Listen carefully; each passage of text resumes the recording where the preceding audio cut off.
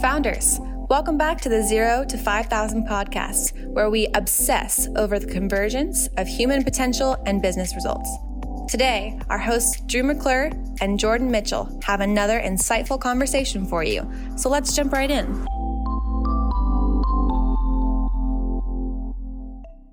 Okay, founders, welcome back to the podcast. Today, we are joined by Brendan Pape, CEO of Brist Manufacturing. Brist is a local manufacturing agency that creates and designs custom apparel and accessories. They offer quality service for everything from graphic design and screen printing to marketing and consulting. Brendan graduated from Western Washington University in 2011 and returned in 2020 to pursue his MBA. Throughout Brendan's college career, he stayed busy by being a student ambassador for companies like Microsoft and P&G. Fast forward to 2020, all of Brendan's hard work paid off when Brist was listed as number 2,164 on the Inc. 5000 list.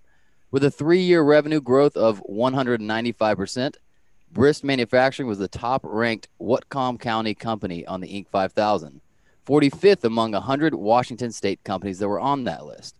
Right now, we are pumped to host Brendan on the podcast, so let's jump right in. Brendan, thanks for being here, buddy. Thanks for having me.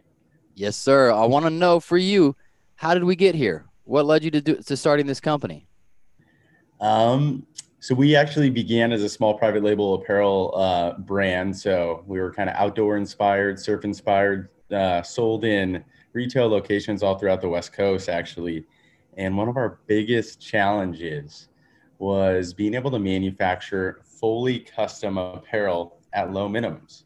At the time, custom apparel really lended itself to, those larger companies that were doing super massive volume. So we were always kind of confined in this little box. We wanted to be more creative. We wanted to create, authentic merchandise to our brand. Can I ask you real quick, what is custom apparel? What do you mean by custom? So like private label apparel. So if you go into Nordstrom's, say, you got a wide assortment of different brands. All those different brands, all those different clothing brands are creating custom apparel that pertains to, their mission, their brand values, and all that. So when I'm referring to fully custom, it's like those custom button downs with, the inside label, or like this North Face hat. This is a custom hat that's branded for North Face. Gotcha. Okay. North Face can choose, any type of logo, any type of fabric. They have full creative freedom. And when we were trying to expand our brand, we didn't have a ton of creative freedom in terms of creating custom apparel, because when it came to overseas supply chains, you had to do massive volumes. So the big realization was ultimately what we were trying to do is we were trying to solve our problem. Being a small clothing brand, we wanted to be able to have more creative freedom in the apparel that we created. So what ended up happening was we had a few small relationships overseas with a couple suppliers, and we were really trying to convince them, to work with us on these smaller minimums and these quicker turn times, while letting us be, super creative. And when you think about like a huge manufacturing facility, volume is king. Right. It's like, that's what everyone wants. They want volume. So we thought about it more, and we're like, man, the small and mid-sized companies out there, they make up a huge chunk of the pie. There are so many small and mid-sized companies out there that, we feel like, there could be an opportunity to create more custom apparel that's better branded and suited to these organizations. So what ended up happening is in 2013, I flew to China with about 30 pitches in all these three ring binders. And I took all these basically they were like little mini business models, me trying to help these factories understand the value of reducing their minimums to a lower amount while still enabling, these different brands to maintain a high level of customization and a high level of creativity. And I went from meeting to meeting, flew all over China for about 6 weeks, had no idea what I was doing. I got there, I didn't have a VPN, so I had like no internet access the entire time except the Yahoo homepage. And like one supplier ended up buying me a phone because she's like, "You're just a mess." Wow. But I went through to all these different suppliers, and I was like, "Hey guys, if I want you to give us a chance, Decidual Chance, that was the brand name at the time, and we'll show you that, in small orders, we can make up, regular consistency, and that will equate to high volume in the long term." And about three of them gave us a chance. I got laughed out of some meetings, and they're like, "You're Sure. crazy. Our facilities are set up to do high volume. That's how the industry works." And three factories gave us the opportunity on the condition that we could give them frequent orders. And so I come back talking with my business partner, and we're like, okay, how do we get frequency? Yeah. Because obviously us as a brand, we aren't going to be ordering as frequently as anyone would want. So that's when we began kind of hitting the pavement and reaching out to different businesses and brands, being like, hey, we can create you a fully custom hat. You can be as creative as you want. And this is a hat for Flow Motion, but it's completely branded for them, and it's at a minimum of 72 pieces. And so we would go to, from breweries to corporate companies, just so we could kind of float, our brand, and be able to keep that kind of passion project going. And it got to the point after about 18 months where we're like, man, we need to put our brand on the back burner and just focus on this, because there's a huge opportunity here. So in 2015, we pivoted our business model from being a lifestyle apparel brand to a B2B private label apparel manufacturer. And we haven't looked back. So our goal and our mission today is to provide businesses and brands all throughout the country all the necessary tools to create, custom branded merchandise. We're working with awesome organizations like Google X to Amazon to the Seattle Mariners, and we're really trying to help people understand the power of apparel. Apparel is an extremely powerful tool, and we're trying to get people to move away from the cheap, tchotchke promotional products that end up in your trunk drawer or end up in the back drawer of your dresser. So we're really trying to elevate branded apparel that you would see at a corporate agency and align it with the same quality as something that you would find in a retail setting like Nordstrom's. Yeah. So that's kind of how it came to be. Dude, that's amazing. So you had your clothing line first that you were basically being unable to create a big enough purchase order for a manufacturer to be interested in, or it was too expensive, right? Yep. Then you go and you found three that were willing to take a chance on smaller orders as long as you could give them orders more consistently. Yep. And then you guys went and shopped around and basically were a broker for all these other people to work there. Is that still the deal now? Is it still you go work with a brand, work with a company, get an order, and then go to your partners that already have their manufacturing plant, or did you create your own? So no, so we don't have our own manufacturers. So we are we're in a sense a broker, but Yep. How our business model works is, over the years, when the sky's the limit on customization, it's obviously really challenging to scale and to standardize. So we have a standardized business model. So we have trims and fabrics and everything selected on a factory level. So we work extremely closely with our factories. Prior to COVID, we would go visit them about 4 to 5 times a year. And we basically would set up the program with them and help them, find those efficiencies. And then we would come back here and build that program in all of our sales assets and all of our creative assets. So our creative team, we have an in-house creative team. And again, our goal is to allow, our customers to have this hands-off apparel experience. So we have an in-house creative team that you would work with. And our creative team is designing from fabrics and trims and embellishment options that are available in our different factory locations. So when they're designing, we know exactly where it's going, and our factory knows exactly, how to make it, and they have all the available materials to do that. So we do Wow. not own overseas. We don't own any overseas factories. We do have a domestic manufacturing facility here in Washington State where we do tons of screen printing. We do mild sewing. We do patch hats, beanies, and all that stuff. And then we do warehousing and distribution. So that's what we have on Wow. a domestic level. That's super cool.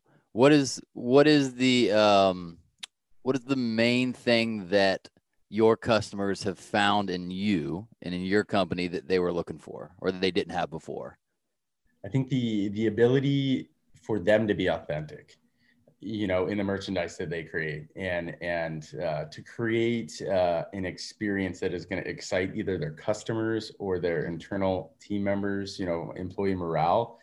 And I think that's what excites them the most, and the fact that they can, and in doing that and getting to that experience, they can come to us and lean on us as the experts. It's our goal to understand your brand and build a merchandise portfolio that aligns with your brand and your customers and your employees. Yeah. Like we're working on such a cool project right now with Google X, and they don't want the typical corporate polo anymore. Yeah. They want something that is their team members are going to be super excited about, and we're trying to create apparel that is engaging and interactive. So like one thing, one of the items that we're working on is like a denim jacket. And it's like a nice denim jacket that you would, typically probably find in a setting like Nordstrom. And then every month they're going to be getting different patches, all the team members. And then those team members can apply those patches on the denim jacket if they want to. That's cool. So we're trying to make, the experience fun and different. But I would say, giving our customers the ability to be authentic is really where we're winning. And that's been, that was kind of the goal from the beginning, as when we were a small brand, is we didn't have the ability to be authentic, and so, yeah. That's amazing. And so especially for the small brand, it sounds like what I'm hearing is, and I know this is true for, I run the 0 to 5,000 brand as well as a coaching company. And we've looked around at like, all right, what we would like to get some hats for the guys, or, maybe a jacket or something like that. And it's either too expensive or it's all crap material, Yep. where Yep. it feels like you're just slapping a sticker or slapping something on your kind of thing on something else. So you guys are giving them the ability to do high quality, creative custom to something they'd really be excited about, but potentially in a decently affordable way. Was that what it is? Exactly. And we work, 99% of our customers, they're not apparel focused. It's like a business like yours, or, Yeah. A product company or a brewery or a corporate company, so apparel is never going to be their primary objective, but, apparel is a super important tool. One example, that really resonates with me is, when we were trying to kickstart our brand, we would go to these trade shows. One was called Outdoor Retailer. At the time it was in Salt Lake City, and it has like all the biggest outdoor brands in the outdoor space. You have like Patagonia and North Face and all these incredible organizations. And at the time, one of my favorite companies was GoPro. This was when GoPro was really kicking things off and bringing, the small lifestyle camera, enabling you to, document all your adventures. And I loved them as a brand. I was so excited about them as a brand. And I was walking in and out of this trade show, and I got nailed in the face by a hat. It was a GoPro hat. People are throwing out apparel left and right. And at first I was super excited. I was like, sweet, I love GoPro. I'm amped. And then I'm looking at this hat, and it was just so poorly made. It wasn't a reflection of the brand that I recognized. It didn't align with the same quality of their cameras. And as I walked out of the trade show, I put it on top of a table because I didn't know what to do with it. And walking out, you see these trash cans that are filled with swag or this apparel that these brands are giving out to try to promote themselves. But yet, if they're not promoting themselves in a quality manner, it's just going to get thrown away. Doesn't help. Yeah, they're just burning those marketing dollars. And, that was also a big kind of realization, for Decidual at the time was, why are these brands not thinking of themselves, or why are they not creating apparel that's a similar quality as, a retail setting? Why Yeah. is it quantity over quality? And, so that's been a huge value point of ours over the last 5 years is, um, we don't want to create stuff that's going to end up in a landfill. We want to make Yeah. sure that it's going to align with our customers' objectives, and we don't want to throw a ton of inventory on them too, which is why we have, low minimums, quick turn times. So we're really trying to be mindful about the products we create, why we create them. We want them to last. The textile like just apparel in general is, I think, the second biggest pollutant next to oil. And that's one of the big things that resonates with myself and our team, because we're a bunch of outdoor enthusiasts. So we're really trying to always minimize our footprint and try to better educate our customers on doing things differently, and kind of get out of that promotional tchotchke world, where it's quantity is king. It's Yeah. I think the impression that Waste. Exactly. I think 10 great impressions is going to be better than 500 shitty impressions. Yeah. 500 poor impressions. So Absolutely. I mean, even right now, I'm wearing a hat that one of the companies that was on the podcast sent us, and I actually enjoy it. Like, I enjoy the way it fits. I enjoy the way it looks, and I wear it all the time. Versus, I've had plenty of companies send me stuff or whatever, and it's just so crappy. Either like literally doesn't feel good to wear, or it doesn't look good, and that it's just gone. I don't know where it went. You know what I mean? Exactly, man. But they're getting free promotion from me Mm-hmm. on all of these podcasts, on whatever, simply because I'm like, dude, I like the way this hat looks. I like the way that it feels. I'm going to wear this more often. And that's exactly what you're doing for companies. Yes. Heck yeah. Well, let's talk about this. In those early years, when you made the pivot from your own brand or your own kind of clothing apparel brand to this new market, what was the most challenging part of those early years? There's so many challenges. I think, so we were bootstrapped from the beginning, so there was definitely a lot of grit and sacrifice, from myself and my past business partner, as well as all of the, all of our early team members, so we really believed in the vision, and were able to, work those long hours, and had a ton of grit and tenacity to make it happen. I think, at the beginning, getting business is tough. You kind of got to say yes to everything. And that's something that, we did have to do. Every opportunity was an opportunity that we wanted to jump on. And I think another thing is, we were, such a small boutique organization. And I mean, we still are, that we had to really go above and beyond to position ourselves against, competitors, and against this ingrained industry that, a lot of our respective customers, had kind of been working in previously. So I would say, obviously, financial capital, trying to keep things going. When we made the pivot, it was, a couple of years out of college, and student loans are racking up, and you're like, how much longer can I make this happen? So I would say those two things would probably be the biggest point in our pivot. And then now it's scaling. It's assembling that team that can continue to that can help us scale, that has experience. I think that's one of the biggest challenges that we're kind of running into now is really trying to build out an infrastructure that is sustainable for growth. From the beginning, I've wanted to create a growth company rather than a lifestyle company. And why I wanted to create a growth company with this is because I believe that what we're doing should impact as many organizations as we can, because we're doing something in a positive way. So yeah, growth. How big is the team now at this point? We're about 50 employees now. Wow. So we're actually back up to where we were pre-COVID. Okay. COVID was obviously a big hit to most small businesses, as it was Yeah. to us, as to kind of be expected. I would imagine the first thing people are going to cut is, obviously those expenses they don't need, and apparel is likely one of them. So last year was a challenging year for us.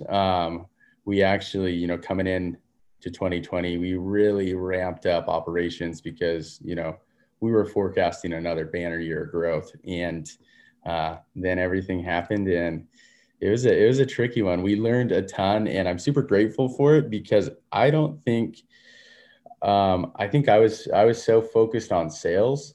We were so focused on sales that we weren't giving enough focus on kind of the operational infrastructure to support that growth in sales. In 2020, giving us that stunt in sales gave us an opportunity to really be mindful about building out better systems and processes, So coming into 2021 and the end of Q4 2020, that's really when we turned the corner, and things are going really well now. Dude, I'm so glad to hear that. What I would like to circle back, we'll probably will touch on a little bit more on this last year, but before that, you mentioned that the type of company you wanted to build was more of a growth company versus a lifestyle company. Can you dive a little bit deeper into that? How do you see the difference in those two, and then why did you choose the growth kind of structure versus the lifestyle structure? Yeah, that's a great question, and I think you could go both ways. I think there's benefits to both, and I think it's personal preference traditionally. So lifestyle company, in my definition, is building an organization that can support your lifestyle versus building an organization that is focused around growth. Yeah. And not how much free time you have or enough to pay for you to go surfing kind of thing. Exactly.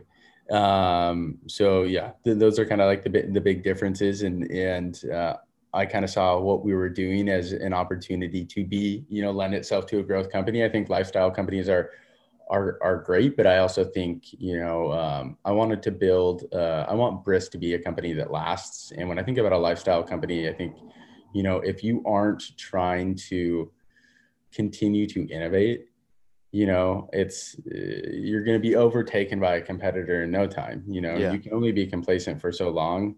And, I don't think all, lifestyle companies, that could be the case for, but I think that's always been, a worry for me, because I've seen, how we've disrupted, our competitors. Yeah. And, I don't want that to, happen to us. Right. So, one of our big things, at Brist is constantly innovating, moving fast. We're an extremely fast-paced organization, and doing a ton of testing. We're all about kind of a lean approach. I think perfection is, I think it can be the death of businesses, and in some instances.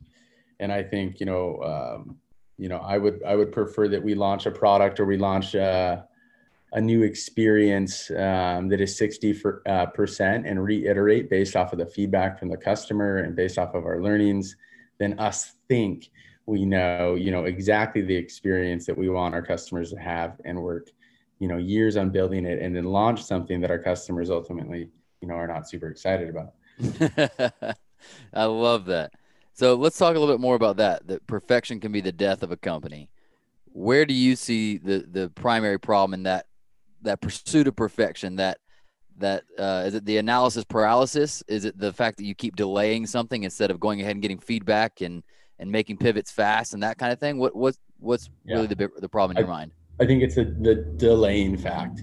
I feel like until you start, until you put it out there, it's really hard to, understand how it's going to land, how the customers are going to, accept it. So I think launching something, building that hypothesis, launching something and then testing it is critical. And obviously you don't need to do it on a mass level, but just simply testing, I think, is critical. to being able to build a successful product.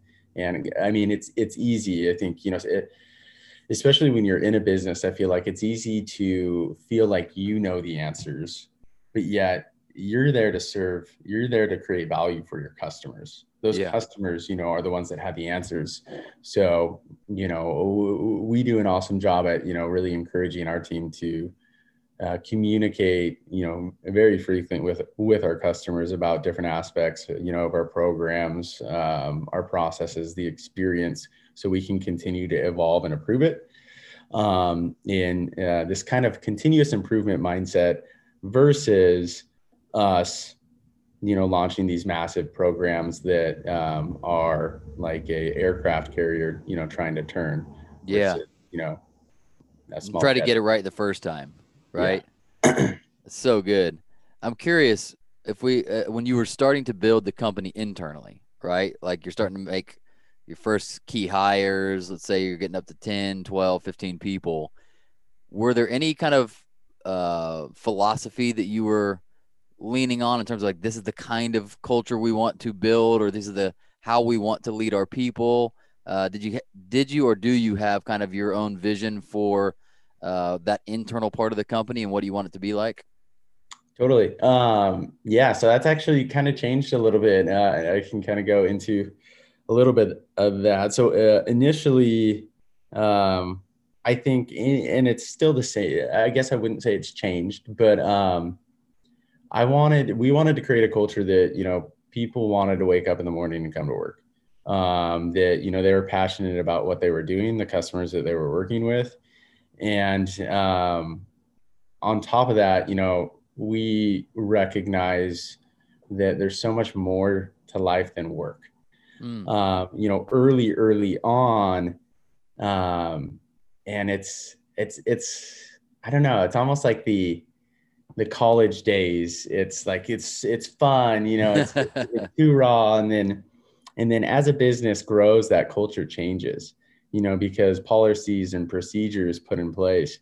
And I've seen our culture change significantly over the last couple of years because of this.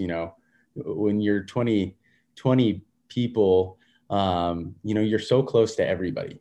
You have a direct line to everyone. Now that we're at like 50, there isn't a direct line anymore. And the intimacy of the organization changes. I think those changes were really, really challenging for, I think, everybody, because it's like, wait a minute, one of the big reasons that we wanted to work at Brist was because it was Brist, because it was fun, because it was, not corporate. And, I think another big challenging component was my strategy being the growth strategy. I put a ton of pressure on our team, and to continue to grow. And in the early days, I think it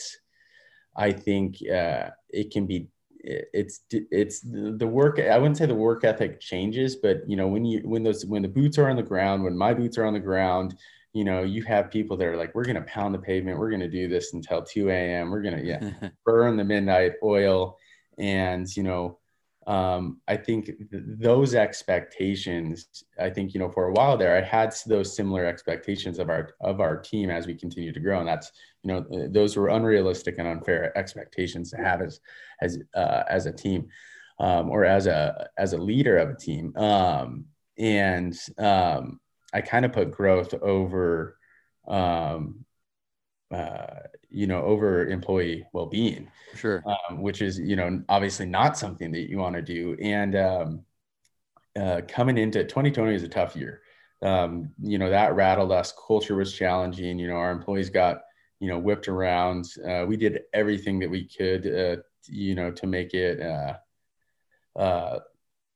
as smooth as possible. Coming into 2021, it was, our culture was struggling, and we recognized that we needed to do something. We needed to tackle the elephant in the room, and our culture has, we're growing and we are moving towards, this more corporate-y thing, but, we want to take the same approach that we took in our business model with how we run a business, and things are changing. So right now we're running a 4-day flex work schedule.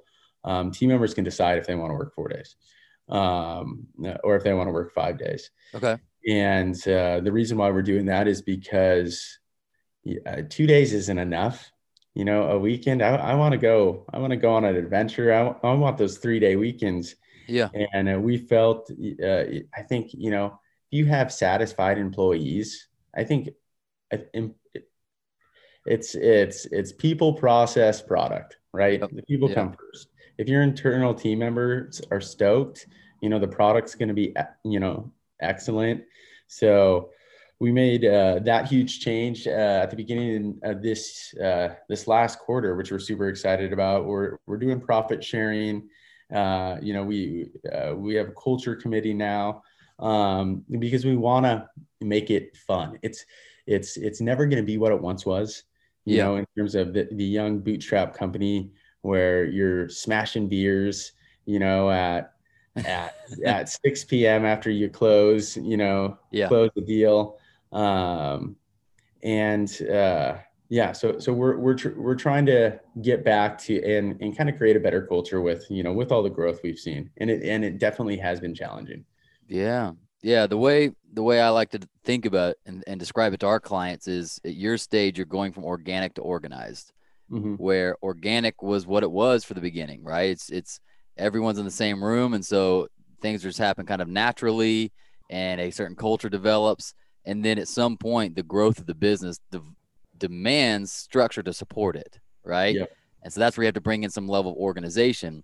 But it's like an awkward teenage year where if you don't do it right, you kind of kill the parts that you loved in the organic season. But if you don't bring in the structure, then the company dies because of the organic nature, right? Yep. And so you got to know how to bring the right structures in that support the growth and even allow some of the things you most love to come with you, while letting go of some of the stuff that can't come with you, right? I love that. That is perfect. It's organic to organized. And so we always help companies see, like, okay, it's right there around 50. So from 50 to 60 to 70, it's kind of like this jump of like, all right, we're really forced to look at our structures, our leadership structure, our culture. It's like codifying things that we're just kind of caught rather than taught. It's like, yeah, we all know. It's like, well, now we have to like codify it and like intentionally say it, right? But it's for the service of protecting the core stuff that got you here, right? So your culture in that sense won't change. Like your heart, your values, like what this company is, it just is going to be brought through an organized structure instead of just a free for all. You know what I'm saying? Anyways, we can talk about more of that later. I want to get back to you. I love it. I don't know if you've noticed this, but you're not truly a growth company and you're not truly a lifestyle company. Like you've got a little bit of both. Like you are a growth company, obviously, like you are growing fast and rapidly and that kind of stuff. But you remind me a little bit of Patagonia in that obviously you want to grow big, yet you still have a part of you that's like, yeah, but I can't deny my guys going surfing when the surf's like that. Right. Yeah. Does that feel like a constant tension of we like the outdoors, we like life and enjoying it, yet we're also building a business? And what's that like for you? Yeah. On a personal level or like both? I think running and leading a business is it's always challenging to turn it off. I think that's one of the big things that I envy about my friends that do have those 9-to-5 jobs. It's like, sweet man, you can go home now, and the weekend's done. So personally for me, I've definitely had my fair share of challenges finding that balance. But I do think we're getting to, a better place. I think I'm getting to a better place. I think one thing, it's important to recognize there's always going to be something to do. Yeah. If you own a business, there is always going to be something to do. And it's almost like, one of the things that I've been trying to be more mindful about is, really laying out my day. And once I check those boxes off, I can be satisfied that I'm done.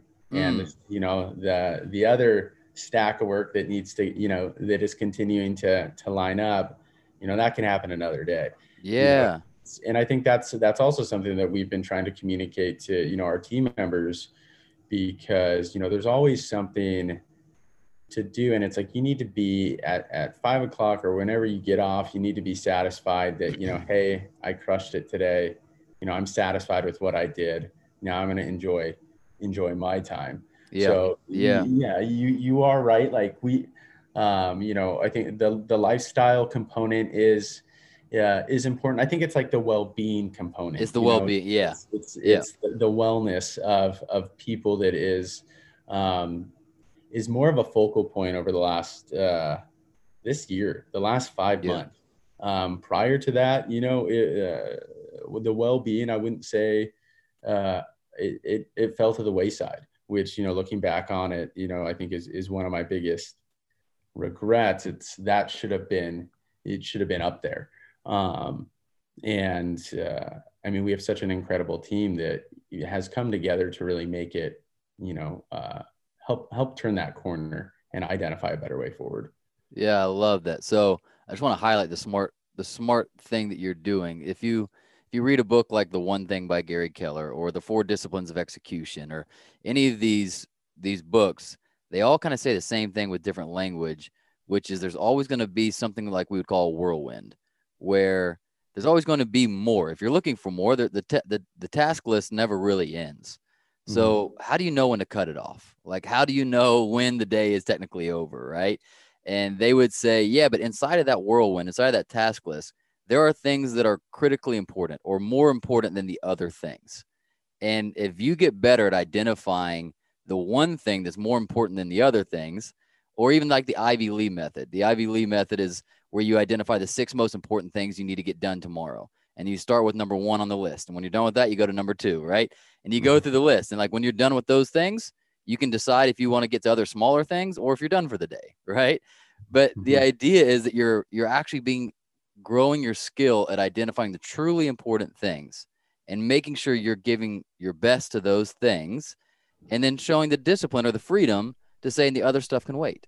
I'll get to that when I get to that. And that sounds like kind of more of the approach. I know it's not always clean and cut which is which, but it sounds like you're taking more of that approach so that you do have maybe the freedom to go cut off early, or even if it's at 5 o'clock or something, to say I did get done the most important things to get done. Is that right? Totally. Yeah. Prioritizing is key. Yes. Yeah. Because there's always more. There's always stuff you could be doing, right? Just because you could do it doesn't mean you should do it right now. Like there's always an email you could send. There's always brainstorming that could be done. Man, that's super cool. I also want to know right now, what does your week look like at this stage of the company, or say this stage of the growth? What does a typical week look like for you as a founder, from a typical day to a typical week? And more so just curious, like what does it look like juggling the balls you have to juggle right now? Totally.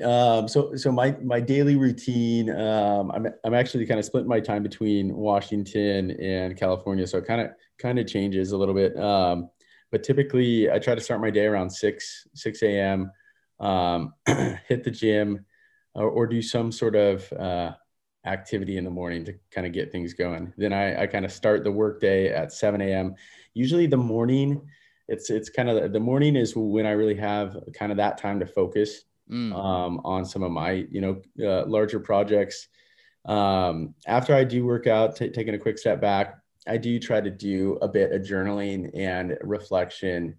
I think it's so important to recognize the journey and not so much just be, so focused on that destination. And that has helped me pause a little bit and appreciate, the day-to-day stuff and the kind of the pursuit. So is there a certain approach to journaling or style of journaling that you find helpful for you? Is it reflective, like just recording the events? Is it prompted by certain questions you're asking yourself? Like, what kind of journaling do you like? So how my journaling is broken down. So I reflect on the prior day. I will note, areas that I feel like I could have improved on. I will note, the wins. And then I'll jump into, like 4 or 5 things of gratitude. And then I'll conclude with, those 4 or 5 things that, I want to be mindful of. And they're traditionally, the same. It's like praise, it's being patient, all these important things, to, be a better leader. Yeah. So I think it's that the repetition, I think is so key in, setting a good habit, a good routine. So after that, I kind of kick the day off, and a lot of my days are filled with meetings. So meeting with cross-functional teams about different initiatives, making sure people have the resources and support to accomplish their goals and objectives, collaborating with various teams. I'll get pulled into, larger customer meetings at times. Obviously the financial end, making sure that everything is buttoned up there, but very closely working with our operations team, our supply chain team, our product team, our creative team, our e-commerce team, and making sure that our projects are kind of moving along and everyone's rowing in the right direction. I think that is so critical, and I'll kind of go into that a little bit more when you ask one of the 5 concluding questions. But it's so important that people, we're all are moving in the right direction. Yeah. And then I would say my day probably ends around 6. And then if it's a Tuesday and Thursday, then I go into an evening MBA from 6 to 10. So yeah, my days can be a little long on Tuesdays and Thursdays. But that's kind of the week. And then also kind of a big chunk is trying to think creatively. I am the eyes, down the road, and I want to make sure, I'm communicating to our team what I see coming. So, that's also obviously a huge component of what I do. Heck yeah. What would you, there's a question I like to ask a lot of founders. What would you say is your unique ability? And what I mean by unique ability is it's the thing that would be the intersection of what you most enjoy and what you feel like you're best at. So like, man, I'm really good at this part of the business or this skill set, and I really enjoy doing it. What would be that? What would be at that intersection? It's essentially a high leverage whenever you're doing that to the business. I think getting people excited. And then I love working with customers. I love, those customer facing initiatives, getting people excited. And I think, keeping people on the same page. Cool. So that more of that visionary, inspirational for the team, like, hey guys, here's where we're going. Let's have, enthusiasm about it. And then also working directly with the customer. Yeah, I would say I am on the innovator side rather than the implementer side. Yes. Come on. 100%. Right here. That's where I'm at. Nice. Yeah. How have you found a, obviously you have, is it a team of people that have made this up for you, or has there been a powerful counterpart that is more skilled on the implementation side rather than just the innovation side? A team for sure. We have an awesome team. And then at the beginning of 2020, we hired a COO. Her name is Liz, and she's absolutely incredible. So she has really helped create, great structure from an operations and a supply chain standpoint.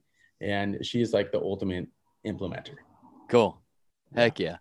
So she eats and drinks and sleeps those kinds of on the ground decisions, tactical decisions, get stuff done kind of thing. Exactly. Perfect. I love that. For you, what would you say the exciting future holds for Brist? Like when you pick your head up above the clouds and you start looking forward, what do you start to see? I think us continuing to evolve the branded merchandise space, so how and why people buy, we're trying to build out a better experience that lends itself to being, more automated, to, implementing a more sustainable component using, more eco-friendly materials. I think, we're going to continue to, challenge kind of the status quo when it comes to embellished merchandise. So I'm excited for, to continue to see, our products in the wild, our customers' products in the wild, and continue to work with, larger organizations and more organizations. I think that, that's one of the big things. I would love the BHAG. I don't know if I'm jumping too Go ahead soon, and do but it now. Yeah, we're about to do the lightning round questions. You can go ahead and answer that one now. What's the the BHAG? the BHAG is, for I think for everybody to have, a Brist item in their closet. Is, I think, one of our biggest BHAGs. We make so much apparel, and my hope is that, everyone, has a piece of kind of our product category scope, and it's one of their favorite, pieces of apparel to wear. Heck yeah. I love that. All right. With that, let's jump into our lightning round questions. You took care of question number 4. We're going to go back and start with question number 1. If you could ingrain one message into your entire organization, what would that message be? We do it together. It's not, it's everybody. It's like an equation, without, each piece of that equation doesn't matter. So we do it together. It's not one person. It's not one department. It's the collection of, all of our activities that make Brist successful. Heck yeah. Have you, this made me think of that. Have you ever read the book, Boys in the Boat? No. Are you serious? Yeah, no. I think it takes place out of Washington. Really? But yeah, dude, it's one of the best fiction or nonfiction books I've ever read. I think it's from the University of Washington back in the day, like in the 40s or something. Their rowing team that was made up of a bunch of blue collar, shoeless kids, poor kids that came together and ended up like winning an Olympic gold. It's you got to read it, man. One, it's amazing, highlighting the story of working together, and they're talking about, rowing in sync and how to do that and whatever. But it's also just a freaking fascinating story about this team from the University of Washington. But check it out. It's called The Boys in the Boat. You're gonna love it. I love it. Sweet. I'm stoked. All right, number 2. What is the single best advice you've ever gotten about growing your business, and what about the worst? The best advice, I sat by a CEO on an airplane, and he told me to drive fast and take chances. And, I think that's so important in running a business, is you have to be willing to take risks and take those chances. I think the worst advice I think is when a senior consultant told me that I needed to get out of the way. And I think why that was the worst advice is not necessarily the advice itself, but how I took it. And I took it like in a literal sense that, hey, I need to kind of like, okay, I'm not going to manage, or not that I'm not going to manage, but I'm going to really try to remove myself from these aspects of the organization. And what had happened was we had 2 new people that were coming in, and I think, that recommendation was more so, how can we equip them and empower them to be able to come in and kick ass? But by me getting out of the way, I didn't equip them with my expectations, or a plan. And so I think I took it a little too literally, and that, that created immense challenges, trying to step back and watch 2 new people do things that were not in alignment with my vision or some of my, the objectives for the organization. Yeah. So it's definitely a delicate and skillful process to know when to delegate so you can elevate and delegate well versus just dumping it on somebody and them not carrying your culture or not knowing what they're doing. I totally understand that. That could be dangerous. All right, number 3, what causes you the most stress or worry leading your organization? I think the team members, it's you're not just supporting one person, but you're supporting a family. And I think, that is usually what creates probably the most worry and anxiety, is just wanting to create a sound and healthy business that can continue to employ them and provide them, the financial means to enjoy the life that they want to enjoy. Love that. All right. Last question. This is our creative question. If you could hop into a DeLorean, go back to the past and tell yourself one thing out the driver's side window, when would you go back and what would it be? I'd probably go back in 2015 or 16 when we really did that pivot, and I would say delegate better. Being hands-on, starting a business and being hands-on in every single aspect of the way, it gets challenging to want to hand off specific things. And I think for the longest time I was killing myself because I wanted to do so many different things. And now, looking at, and it wasn't because I felt like I could do it better. It was because I just enjoyed doing those things, but I needed to be better at, delegating and stepping back and not feeling the need to have any sort of ownership in specific aspects, rather be more of a collaborative figure. So delegation, I think, is key. Someone once told me if 60% up to your expectations or 70% up to your expectations is better than you doing it. Yeah. Yep. So. Yep. I've heard the same thing, 70 to 80. And I think it depends on what the task is and what part of the business growth it is. But absolutely, at some point, that's why I was asking you about your unique ability. At some point, you should be moving in a trajectory more and more towards the thing that's like truly my highest leverage activity. Like the more time I spend doing this, the more impact it has on the business and the growth, and taking some of those things that are more in the category of a shared ability, like other people could be as good as me at this, or especially the things that I don't enjoy and I'm not good at, right? Like you as the founder leading this bigger and growing organization should be slowly delegating that to people that it is within their unique ability, right? Super cool, man. This has been fascinating. I loved hearing the story of your company, especially the pivot from your own brand, your own clothing brand, to now being the supporter of these custom clothing brands.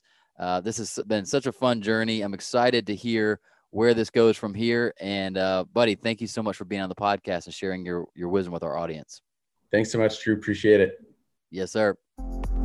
Founders, thanks for listening. We hope you enjoyed it. Make sure you subscribe to the podcast and hop into our monthly founder email so we can ensure you stay on the edge of peak performance and massive business results.